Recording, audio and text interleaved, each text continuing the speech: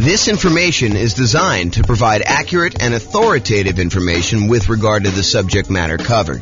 It is offered with the understanding that the presenters are not engaged in rendering legal, accounting, or other professional services. If legal advice or other expert advice is required, the services of a competent professional should be sought. Welcome to the Birmingham Real Estate Investing and Real Estate Financial Planning Podcast. Learn all about investing in real estate in Birmingham, Alabama, with a combination of real estate financial planning and modeling, with numbers specific to Birmingham, plus syndicated, more generalized recordings of live and pre-recorded real estate investing classes, not all of them specific to Birmingham. Be sure to stay tuned after the podcast for a message from our sponsors. Well, good morning and welcome, everyone. I am James Orr, and we've got a really special class today. So today is improving cash flow when searching for your next rental property. And I'm going to jump right into it. This is kind of one of our mini topics. It's one piece of the overall plan we have to improve rental property cash flow, or cash now, depending on kind of how you're looking at it. But this one is really this first section here when you're searching for the property. There's different classes we're going to do on when you're financing a property, different classes we're going to do when you're trying to optimize which strategy to use, different strategies, different cash flow improvement strategies we have when you're trying to improve your property itself. Different ones you use when you're utilizing marketing in order to get your tenant or tenant buyer in the property, different things we do when we own a property, and different things we do while we're renting the property. But today we're going to focus on searching for the property. So let's jump right into it. These are the areas that we're going to cover today. We're going to talk a little bit about selecting the right real estate agent. And it's probably not what you think it is, but we'll talk about that. And then we'll talk about locking or floating your mortgage interest rate. We'll talk about searching for less expensive properties, searching for pretty properties, which is counterintuitive, I think, to a lot of folks. And then searching for properties where the seller is offering seller concessions. And I'll go through some math on that for you. And then we're going to talk about searching for all the different creative financing strategies, like owner financing or wrap financing or subject to or assumable loans or installment land contracts or seller financing. So we're not going to teach an entire class on all those different types of creative financing, but I'm going to mention to you some of the benefits of basically searching out those creative financing strategies. So remember, the focus here is we're thinking about you as buying a rental property in the next 90 days, one that's going to move you toward being financially independent, even though prices may be really high, interest rates may be really high, and rents may be lagging. And so how can we do that to make it more profitable for you, safer, easier, with less risk? So we're going to really look at those things now. So let's talk about agent selection. I think a lot of folks, when I say agent selection, are thinking to themselves, maybe my real estate agent will help me buy the right property. And I think there's a part of that that's true. So you could go find an agent that's going to help you find a property that has a better ratio of rent to price, or a property that's going to have better rent appreciation, which overall is going to give you better cash flow in the long term, or one that's going to be in a part of town that's likely to appreciate a little bit better than another, or one that's going to help you avoid some costs or help you negotiate better and get a better price. I think all of those things are true. But one thing that I do want to focus in on is this idea that in some real estate markets, there are some real estate agents, and it's not everyone, but there are some real estate agents who will voluntarily rebate part of their commission back to you at closing. So imagine for a minute that you're going to go buy a $500,000 property, and the real estate agent is going to be paid by the seller in a lot of cases, but not always, but a lot of cases they're going to be paid, somewhere between 1.5%, 2%, 3%, 3.5%, 4%. It's all negotiated, but in a lot of cases, they're going to get somewhere in that 3%-ish range in order for helping you buy the property. And they're usually paid by the seller's real estate broker via the real estate seller. So if you think about it that way. But in some markets, the real estate agent who is helping you buy is willing to say to you, hey, look, I'm willing to pay you a rebate of my commission that I'm earning on helping you buy the property. So they may go in there and they may earn 3% of a $500,000 property, $15,000. And in exchange, they're going to give you back 1% of the purchase price, or in this case, $5,000 to you at closing. So once you close on the property, they're going to get $15,000. They're going to take part of their $15,000 and give $5,000 back to you. And this is all negotiated, right? Like some real estate agents will offer this up front. It's kind of like their program. Some real estate agents, you can negotiate getting a rebate back of their fee. And so it's just something to think about. So what I want to talk to you about is why this might be in a cash flow improvement. At first, you might think, well, I'm just getting part of my down payment back. Well, sort of, right? And I think that's true. You are getting part of your down payment back, part of the money that you had to come up with in order to buy the deal. But if you think about it in terms of how it improves cash flow, you might think about it this way.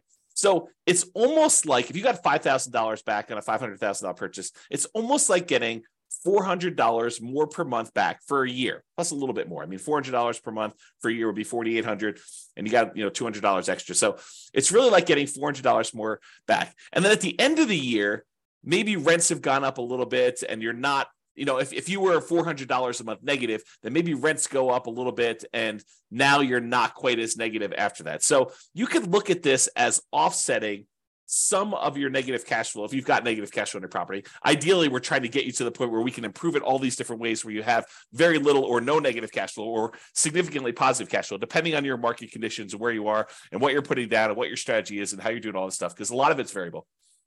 But ideally, if you were buying a property and let's say hypothetically it had $400 a month negative cash flow, but you're able to get this $5,000 rebate back from your real estate agent, then for the first year, you're kind of break even. And then after that, maybe rents have gone up. Maybe maybe you're renting a $2,000 a month property or a $3,000 a month property, and maybe rents go up by 5%. I mean, I think that's probably a pretty aggressive growth rate, although we've seen more than that recently. But I think over a long period of time, that 5% per year is pretty aggressive. But if you got 5% on a $2,000 a month property, if I'm not mistaken, that's $100 a month. Now your cash flow is not $400 a month negative; it's only $300.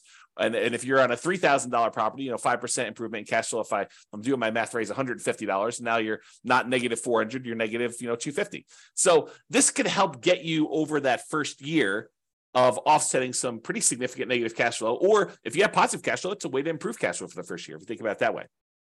Or a totally different way of looking at this, which I think is the one that most people are not finally attuned to, is you could take that $5,000 and instead of applying it directly to offset any negative cash flow or improving cash flow in that first year, you could say, I'm going to take that $5,000 and I'm going to use it to buy down the interest rate to improve cash flow on the loan I'm getting.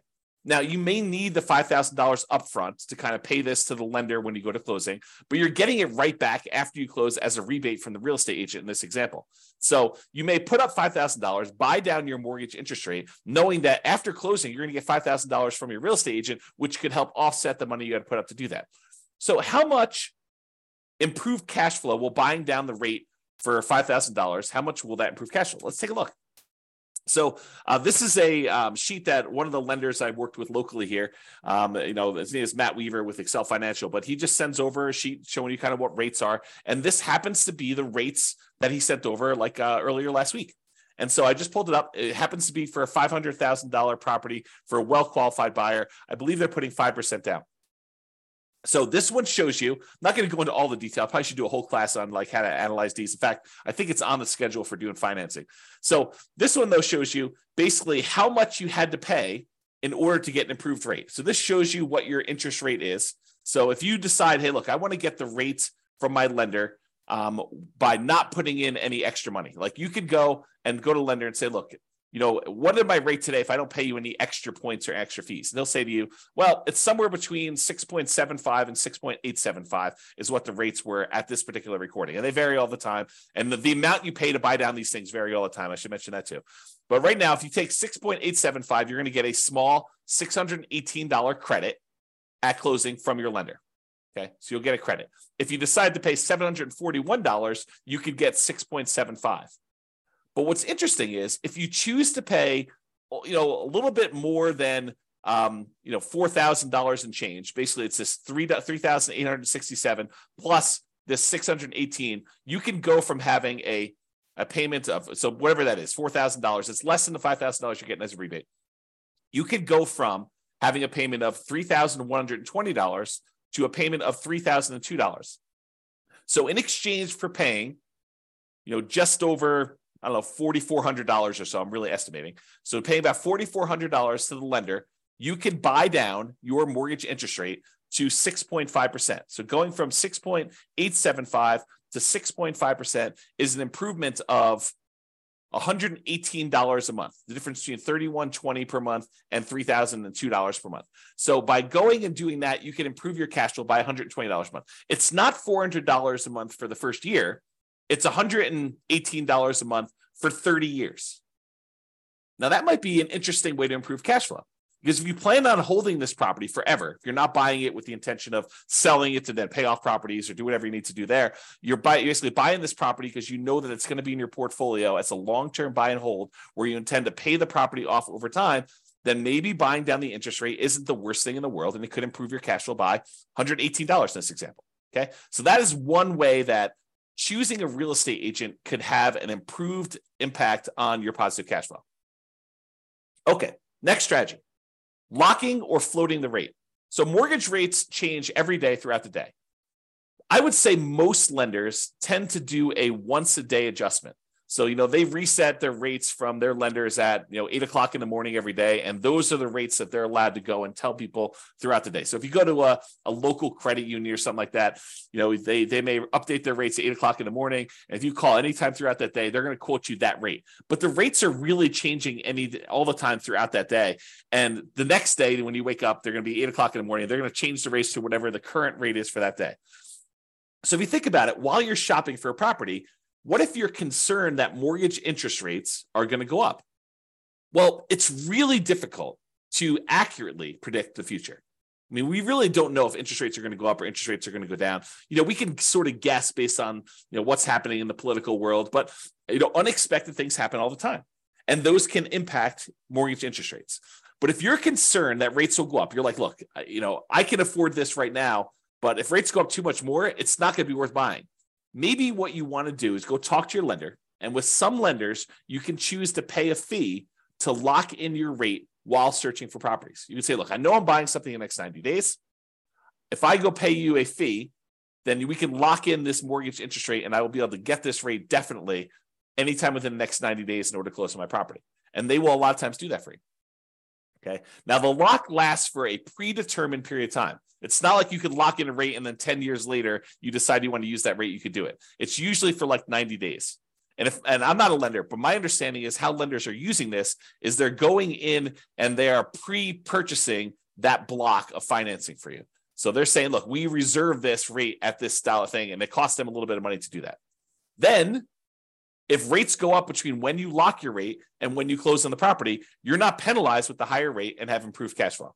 So this is thinking about, how we're improving cash flow by doing this. So you do that. If rates go down though, like let's say you lock in a rate and then rates happen to get better while you're under contract, some lenders will allow you to take advantage of some of the drop, not usually all of it. So if rates drop by half a point while you're under contract, they may only give you half of that.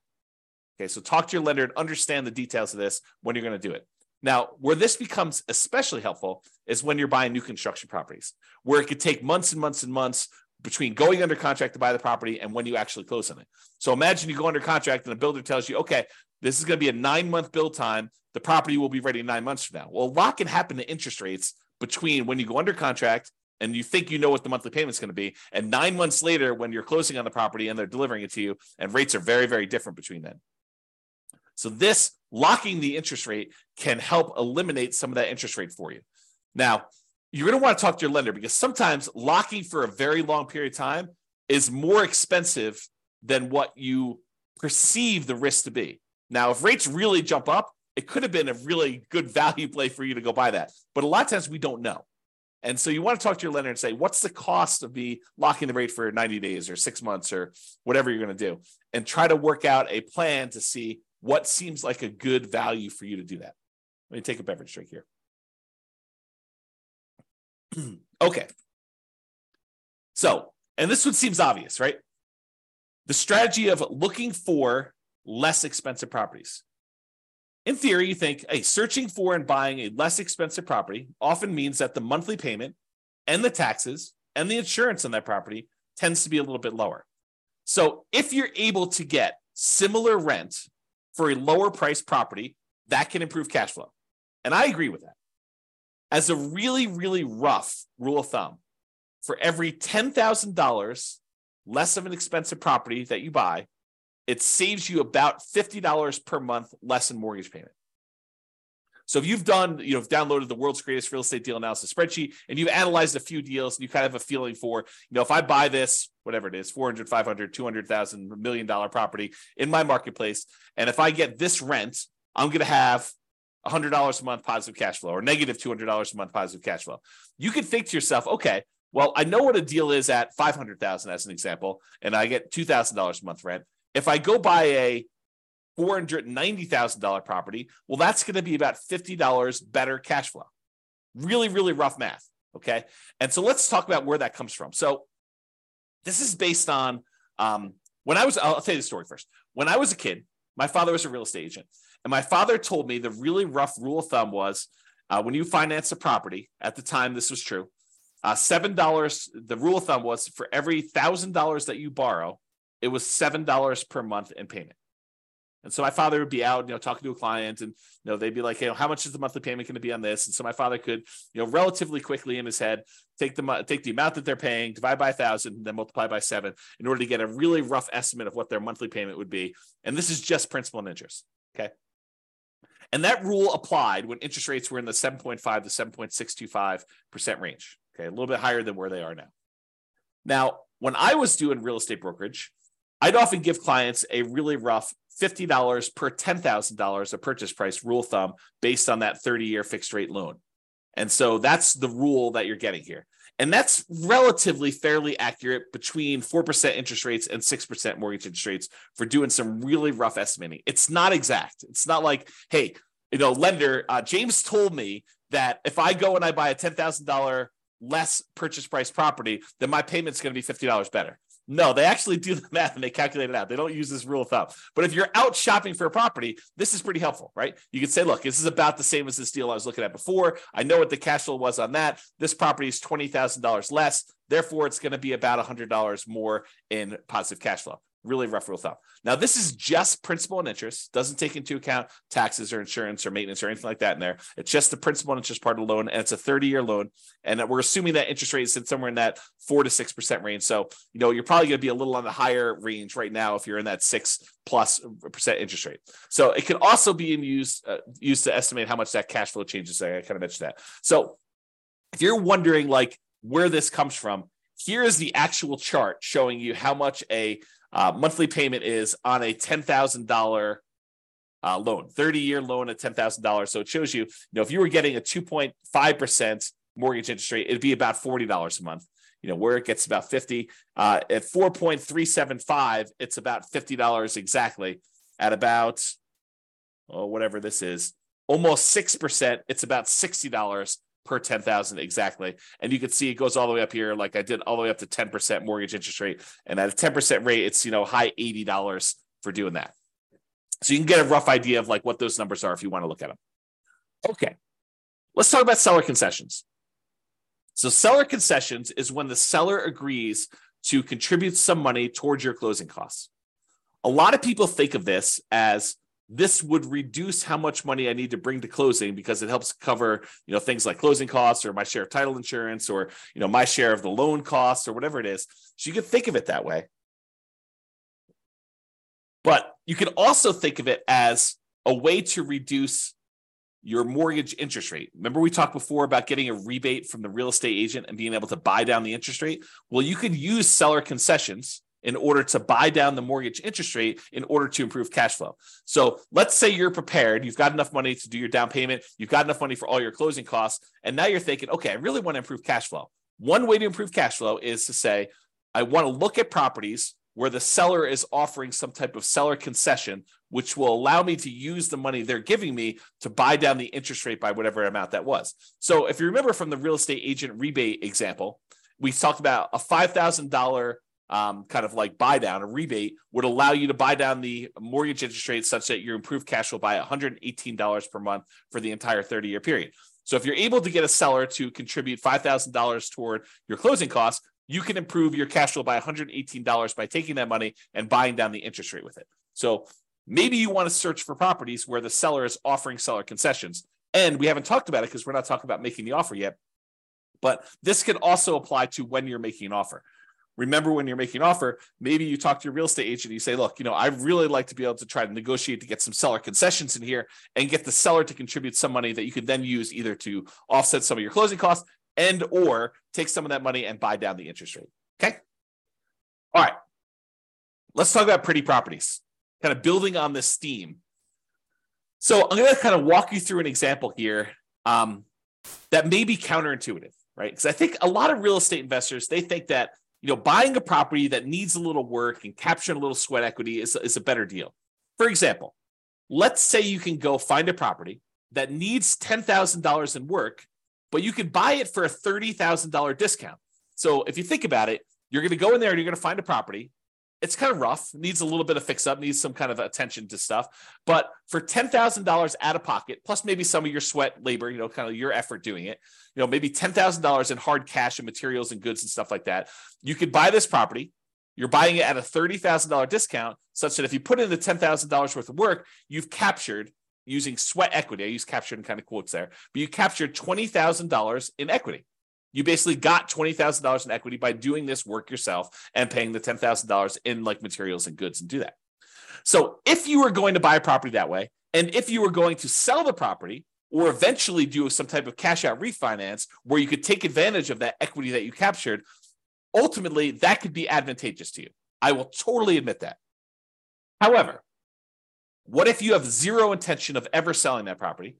And you have no intention of actually doing a cash out refinance on that? What if you're buying this property because this is going to be one of the assets you plan to have in your portfolio long-term as a cash flowing asset that is going to help you achieve financial independence? Well, if you're thinking about it that way, does it really matter that much that you captured $20K in equity? Well, maybe. I mean, buying a property at a $30,000 discount, it does improve cash flow, right? Because you're basically borrowing less. So a $30,000 discount means that you're likely saving about $150 to $200 per month in cash flow. How do we figure that out? Well, it's that rule that we just talked about, right? It's this little chart that we showed, how much you save on a $10,000 payment. Well, if you're buying a property for $30,000 less, it's three $10,000 groups. And we estimated, at this 6.25% interest rate, it's about $60-something, low $60 a month. So times three, because we got three of these, and that's about $180, maybe $190 a month. So I'm estimating here that it's in that $150 to $200 per month cash flow range. And it depends on the interest rate, what it's going to be, okay? Because we're borrowing less, okay? That's how we got that number. But what if instead of doing that, because $150 to $200 a month isn't bad. But what if instead of doing that and finding a property that needs work and having that extra $10,000 that we have to have on the hand in order to do the work and then doing all the labor ourselves and kind of putting in all effort, what if instead of doing all that work, we said, look, I'm just going to find a pretty house that doesn't need any work. And I'm not going to worry about getting a discount. I'm just going to buy a house that looks nice, is ready to go, it's rent ready, or I'm ready to move in and live there for years and no matter, whatever we're doing there. And I use that $10,000 that someone else might use to do the work and capture $20,000 in equity. And I'm going to take that $10,000 and instead of doing work, I'm going to buy a pretty house and I'm going to use that money to improve my interest rate, to buy down my interest rate instead. What does that do for cash flow? Well, that's interesting. So using that same chart I got from my lender, instead of using the $4,000 or so that I used before when we had that rebate from the real estate agent, I said, well, I could pay about $10,000 as a discount. And that improves my interest rate from, somewhere in this 6.875 to 6.75 all the way down to 6%. So I bought down my interest rate for a 30-year loan for the entire duration of the loan. It's not a temporary buy down. This is a buy down for the entire loan. But I do that, and now my payment goes from $3,120 a month to $2,848, an improvement of $272 per month. Now, before, if I had done the work, I would have had more equity. But what does equity do for me? If I'm keeping the property long-term to buy and hold, it doesn't really help me at all, right? It does improve that cash flow because I bought it for $30,000 less. But instead of taking that $10,000 to capture $20,000 in equity, I took the $10,000 and I've now improved my cash flow by $272 a month instead of about $180 a month. So it's almost $100 more improved cash flow by doing it this way. And you bought a pretty house, you didn't need to do any work. I don't know. Seems like it's something to consider. So talk to your lender about buying down the interest rate and how much it would cost and run the math and say, Is this worthwhile doing? All right, let's talk about some creative financing stuff. So I've kind of grouped all these together because you could search for properties that are owner financing, or search for properties that you could take over a loan, or search for properties where you could lease option it if you really want to get creative, or wrap financing, or subject to, or agreement for deed, or bond for deed, installment land contract, or all those different things. What I've basically done is I've grouped them all together and said, look, you can search for properties where you're able to get non-traditional financing. You don't have to go to a mortgage broker anymore and do all this. So I'm going to just very briefly, because this is not intended to be a class in creative financing, I'll very briefly run through what the differences are between these, and so you understand them, and that way you'll understand it. And then I'll kind of like make like one or two comments just on these in the terms of using this as a strategy. Okay, so owner financing is when a seller owns a property free and clear, they do not have a mortgage on it, and you go to them and say, I'd like to buy your property, but I would like you to act as the bank. I'd like you to deed me the property, and I will actually make payments to the property for you. I make payments to the property to you as if you were the bank. And then once I made the payments, you release your kind of deed of trust on the property, your security instrument, and then I own it free and clear. Okay, so that's the idea behind owner financing. Basically, the seller acts as the bank. With wrap financing, the seller is sort of acting as the bank, but they still have a loan in place. So you're going to go buy a $500,000 property and they still owe $200,000 on that. But the lender, the seller says to you, okay, I'll tell you what, you make me a payment as if you're buying it for $500,000. I'll take part of what you pay me. I will pay the underlying loan of $200,000 that I still have, and I will keep the difference. So that's wrap financing. You're wrapping an existing loan that already exists on the property. Okay. Loan assumption. There are certain loans that are assumable, FHA loans, VA loans, as two examples, where you could go in there, and it's usually as an owner occupant, but you go in there and you formally go to the bank and say, I would like to qualify and formally assume all responsibilities for this loan.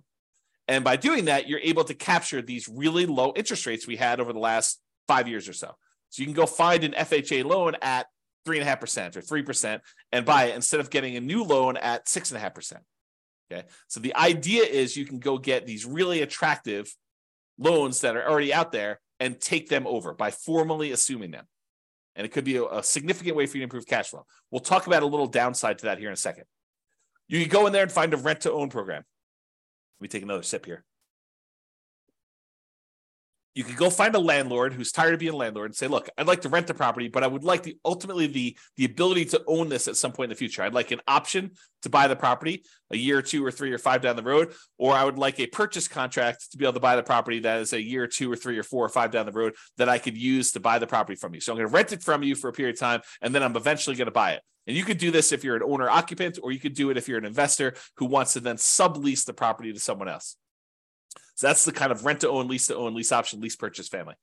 And then you have the agreement for deed, bond for deed, contract for deed, installment land contract. This is sort of like a car loan where you don't get ownership. You don't get title to the property until you fulfilled your obligation, but you have a contract in place that says, if you make these payments for this period of time, at the end of that period of time, I will then give you a deed for the property. So it's a kind of a variation on owner financing that more protects the seller in a lot of ways, because they don't give you ownership of the property until you've done what you agreed to in the agreement, whatever that is, agreement for deed or bond for deed or contract for deed or installment land contract. And then finally, subject to is when a seller deeds you ownership of the property and they leave their existing loan in place. It's sort of like a subset or variation on wrap financing.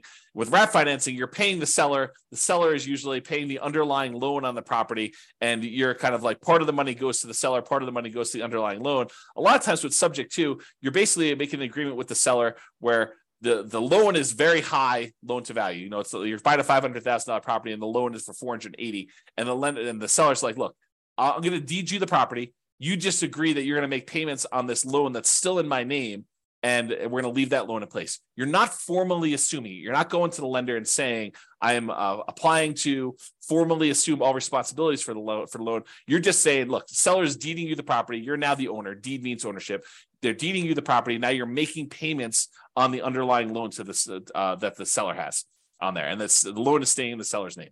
Okay, so that's an overview of creative financing. And you can see why these might be more advantageous because, and there are probably exceptions to everything I'm about to say, but they tend to be more flexible in negotiating financing terms. If you go to a traditional mortgage broker and you start haggling with them over getting you a better interest rate, they're probably going to say, no, this is the rate we got. This is it. No, there's no negotiating. But if you go to an owner, they might be much more willing to say, hey, look, interest rates right now are 6.5, but I'm willing to, do financing at 5% or 8%. I mean, it could go either way, right? So you could possibly negotiate improved interest rate and loan terms. Okay. You could say to them, I'd like to pay you interest only for 5 years, and then I'll do an amortization schedule where I'm paying you a little bit more, including principal on the loan. You can do all that stuff with a seller if you're doing creative financing there. And then assumable loans. So you could formally assume a loan with a better interest rate than you could get now. That's really the appeal of it. These loans tend to be assumable for owner occupants only.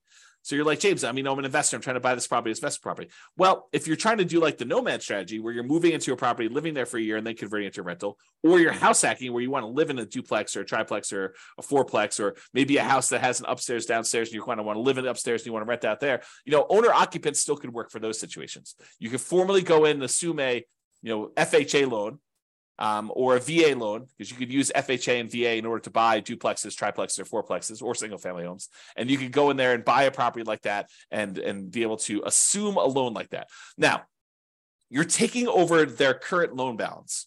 So if they bought this property, 5 years ago, and property values were worth $400,000 5 years ago in your marketplace, and now they're worth $500,000, and they paid down a little bit on the loan over the last 5 years, they may only owe, $340. But the property's worth $500. So the trick is you can formally assume a $340,000 loan, but you still got to come up with that difference between what they're selling to you for, the $500,000 and the $340. So you need to come up with a lot more than 3.5% down or 5% down. So you have to formally come up with $160,000 as a down payment in order to be able to assume that loan, which makes this much more difficult to implement. Okay. So maybe you could structure it where you can get the seller to agree to some type of owner financing, but a lot of times the lender will not want you to assume a loan with owner financing with a seller second mortgage in place either. So you want to talk to about that. All right. So those are all the strategies to use when searching for properties. And optimizing cash flow is not something you only focus on after you own the property.